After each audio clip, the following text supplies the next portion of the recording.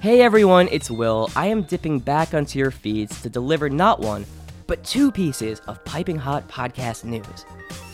Right now, our team is hard at work on a brand new season of Thrillist Explorers. We're currently out there recording in the field, talking to strangers, eating the food, drinking the drinks, and generally trying to figure out what travel means right now in the year 2021 and beyond. Because, as you probably know, it's promising, but kinda complicated. We're gonna have a lot more info in the coming months, so make sure you stay subscribed to our feed.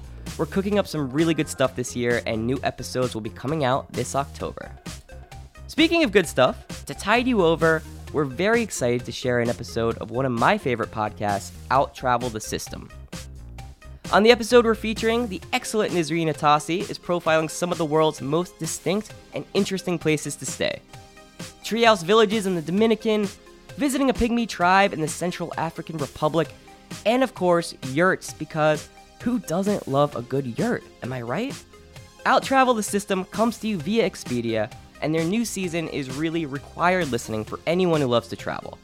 So subscribe today at Apple Podcasts or wherever you're listening to this right now. So enjoy, subscribe, and stay tuned. We'll be back very soon, I promise. When I think of the most unique and memorable accommodations, two places come to mind for me. First was a vacation rental, which was an old home in Seville, Spain. It was off a very small cobblestone street where you couldn't even drive a car, and it had these gigantic, heavy wooden doors. And the second I stepped in, it felt like I was instantly being transported back in time and absolutely immersed in the local culture. The second was a riad that I stayed in Marrakesh, Morocco, which I booked just like an ordinary hotel. If you've ever Googled or stayed in a riad, you know that it's actually nothing like a hotel. It was absolutely impossible to find, as it was in the labyrinth that is the Medina in Marrakesh. Medina is the Arabic word for city. But once we found it, we realized just how special it was and just how much it was going to enhance the overall trip experience. Today, we're tackling the hot topic of unique accommodations and how the place you choose to stay can make or break your trip. I'm Nisreen Atassi, and this is Out Travel the System.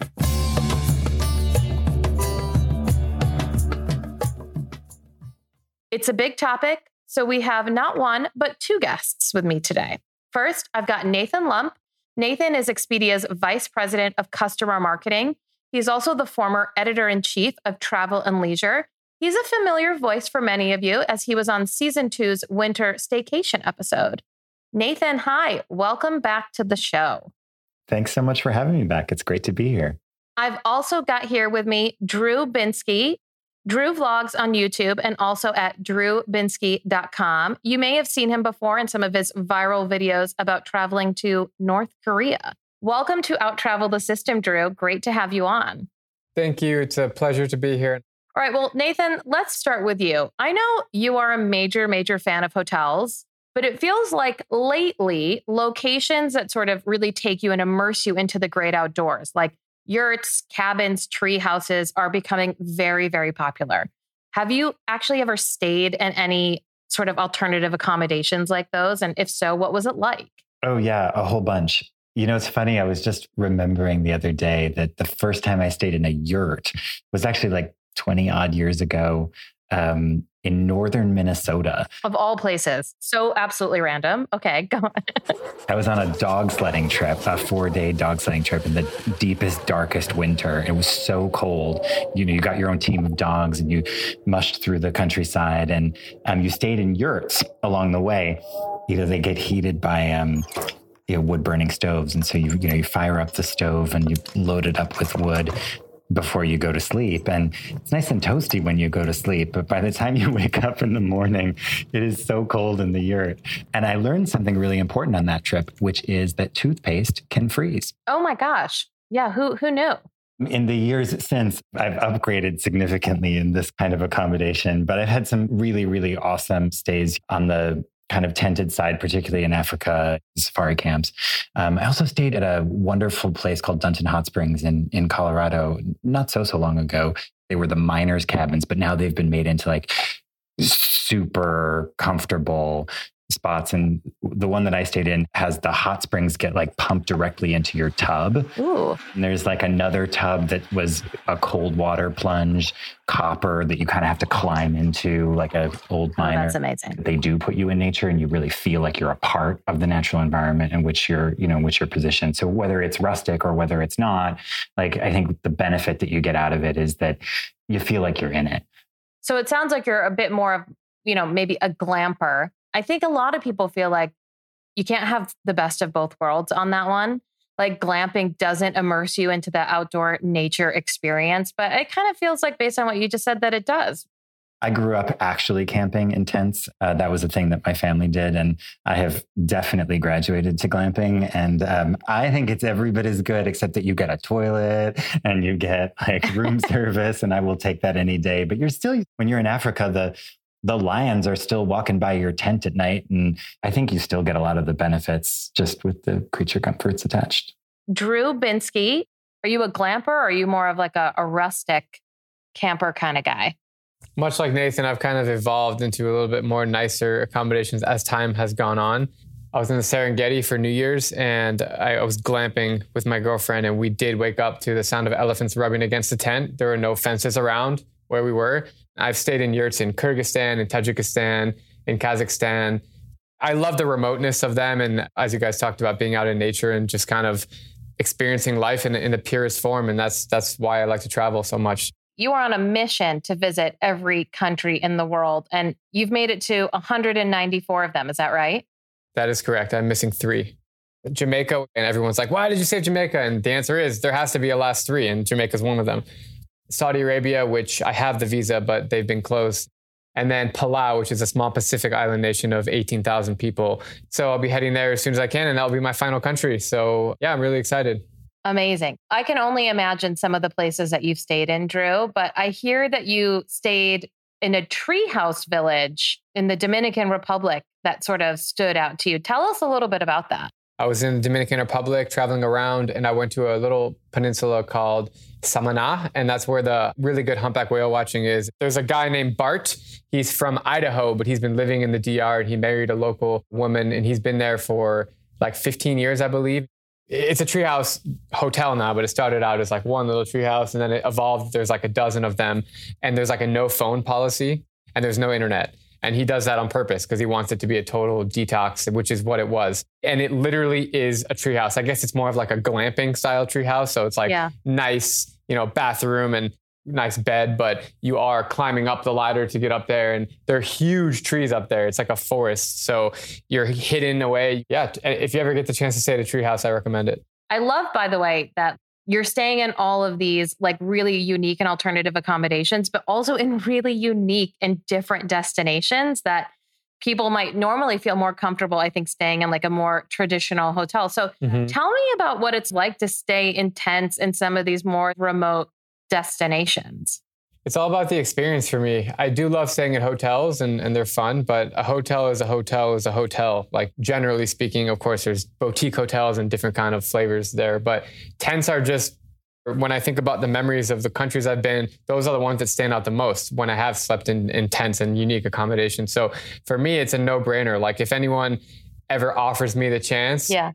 When I was in the Philippines in Calaguas, my girlfriend and I, she's from the Philippines, and she mentioned to me that you can stay on this remote island where there's no other people, and you could bring a tent and sleep there. Yeah. And that's exactly what we did. And it was an incredible experience. So highly recommend it. And in some places, it's really almost your only option. We've both been to places in Africa where like that's what you got. And whether it's high end or not, like it's the only way that you can be in some of these environments and not impact the flora and fauna of the place. So it's sort of a requirement for getting access to these incredible places. And I do think that a lot of people, when they think about maybe glamping, they do often associate it with like safaris and things like that. I want to pick on that one a little bit more. But before we do that, I want to create a little bit of ambiance first.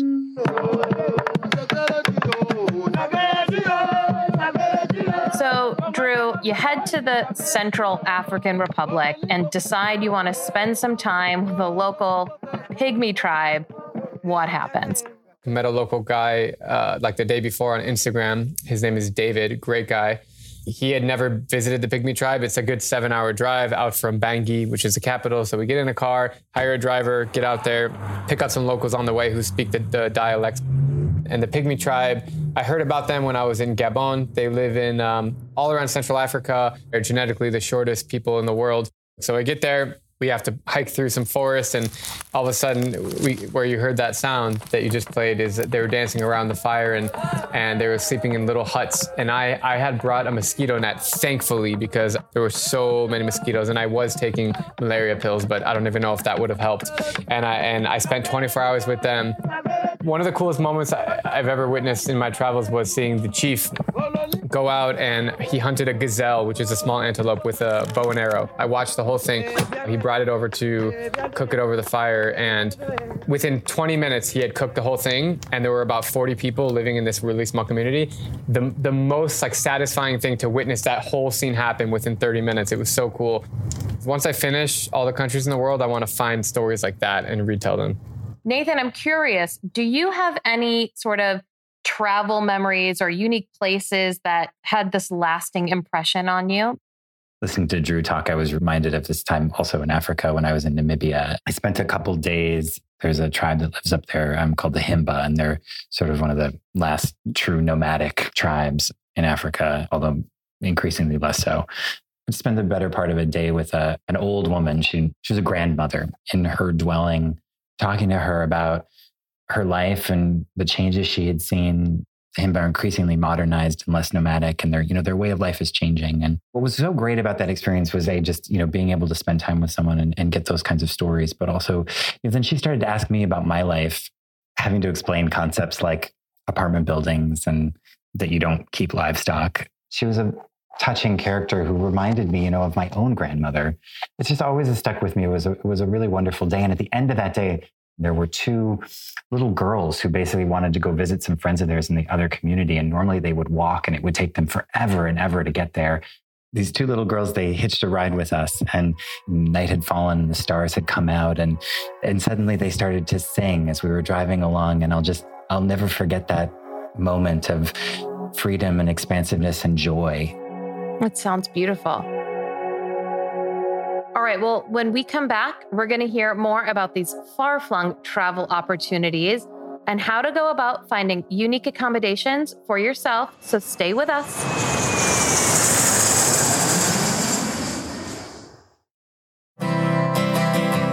You're listening to Out Travel the System. I'm your host, Nisreen Atassi.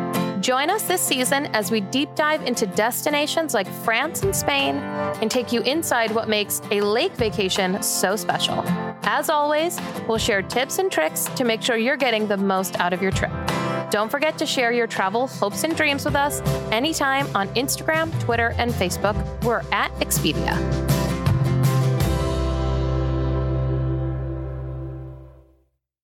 All right, we are back on Out Travel the System with travel vlogger Drew Binsky and Expedia's very own Nathan Lump.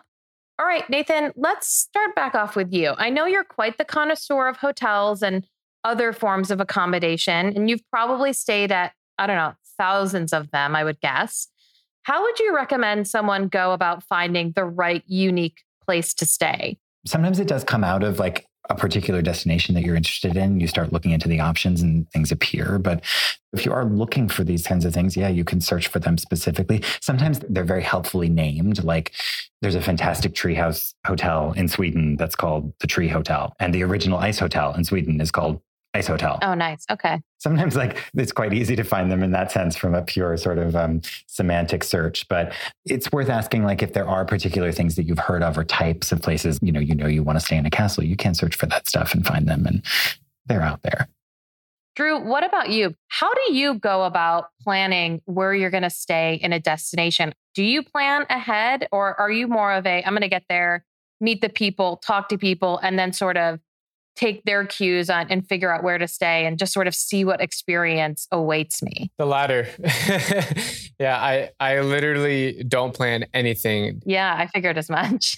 It's obnoxious in the sense compared to some of my other travel friends where they will have a spreadsheet and they will be like, hey, we're staying here and we're doing this on this day and this on this day. And that just gives me crazy anxiety because I just really like to go with the flow. And it's just my travel style. It's my preference. Even if you don't use social media, you can still make local friends and they can give you recommendations, because at the end of the day, you're a visitor in whatever place you're going to. And you're pretty naive, and it's okay to be naive. It's okay to not know what's happening. That's the reason why you go somewhere, so you become wiser and you can learn about things. So people love to share their culture, and they're so proud of their city or their town or their village, and they want to get to know you. So it's really a win-win.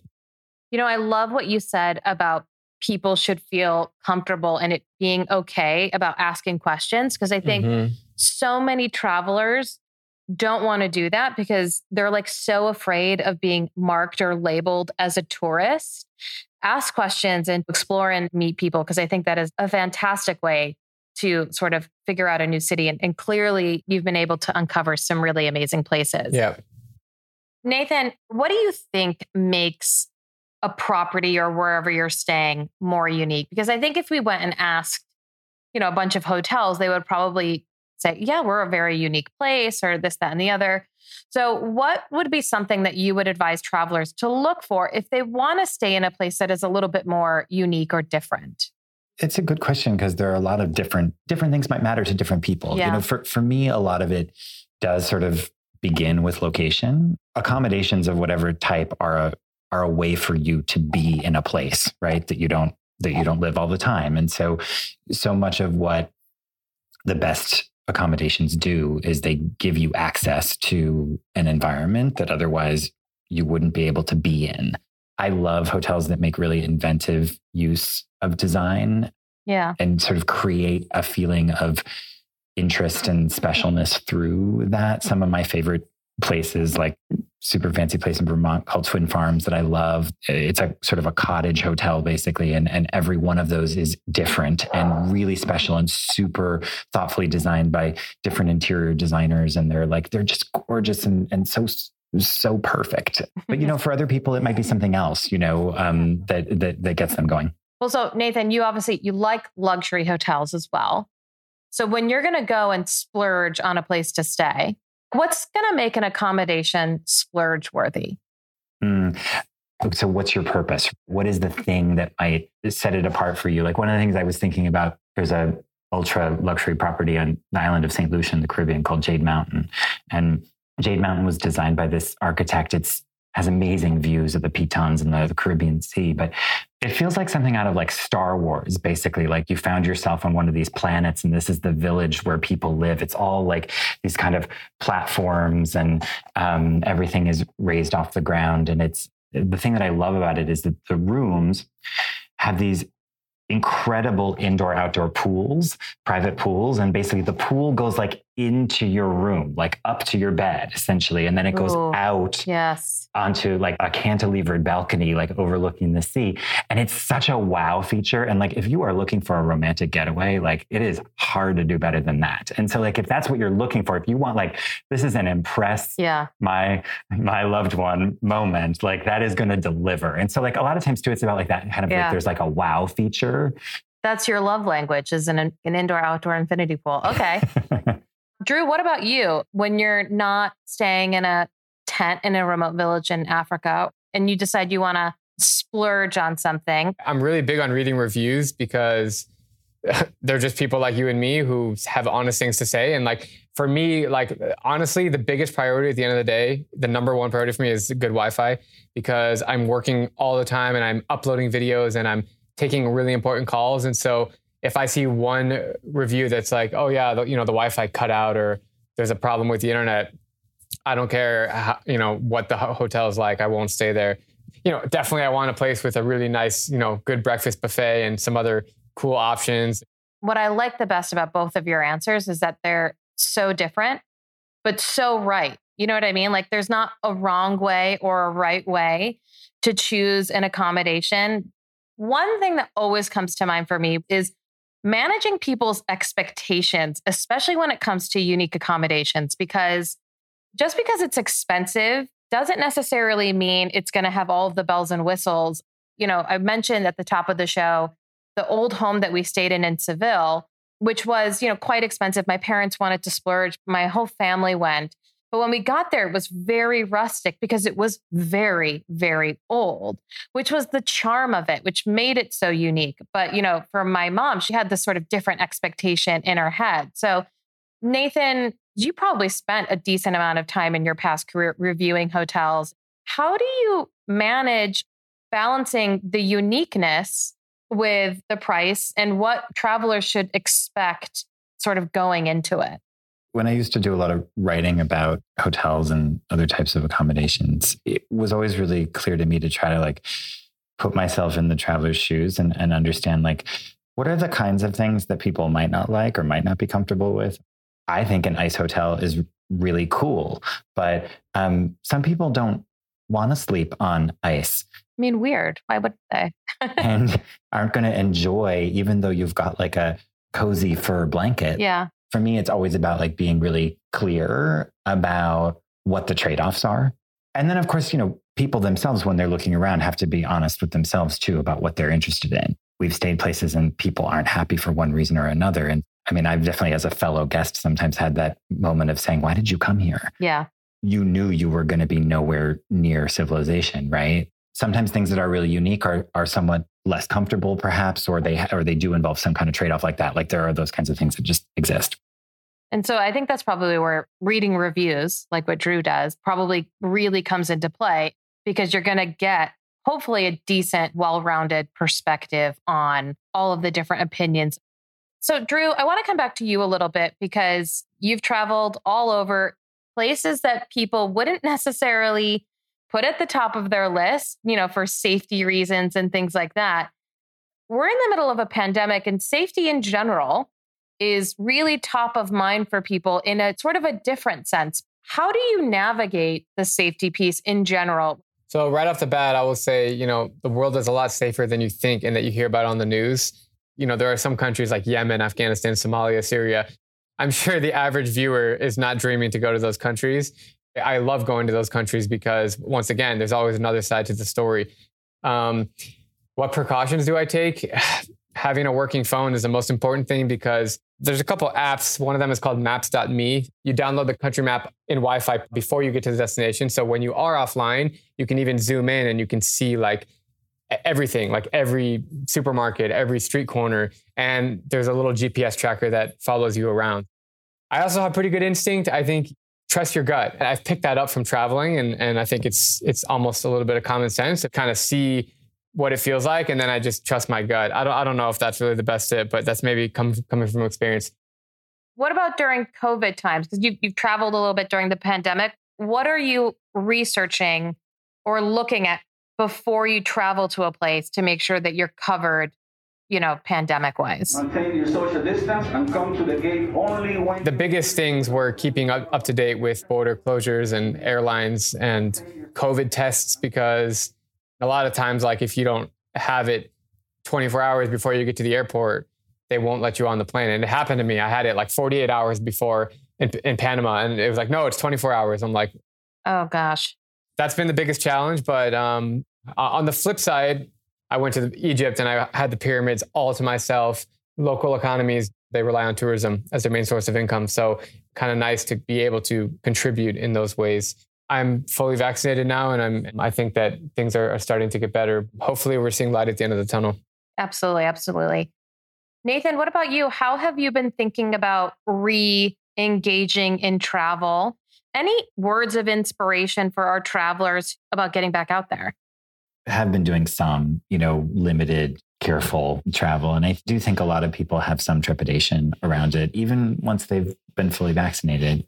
Yeah. I think people do have to kind of go at their own speed. And I know some folks who are really nervous about it. And I advise them to do something small, get in a car, do a weekend getaway. If that's what feels like a good place to start. I know other people who are get me on a plane to as far away as I can go.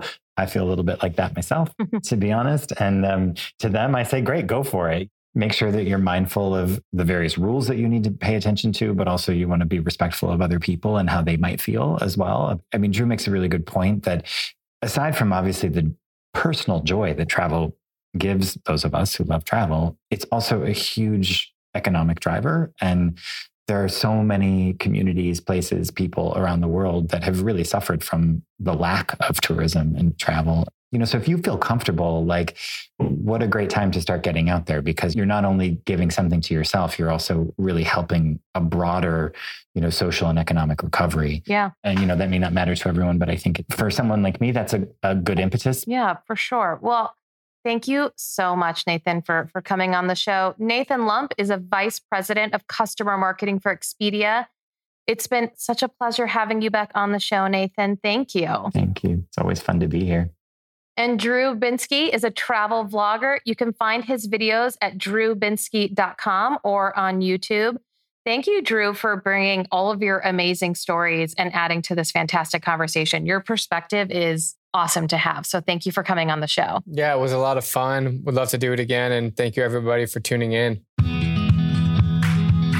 All right, this is Out Travel the System, and I'm your host, Nisreen Atassi. In our next episode, we're going to give you the inside scoop on travel related to July 4th. So please make sure you tune in. Until then, happy travels.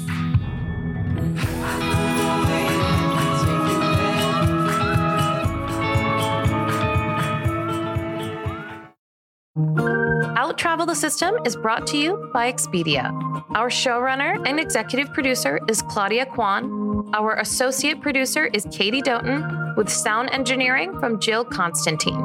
Additional production support is provided by Jar Audio.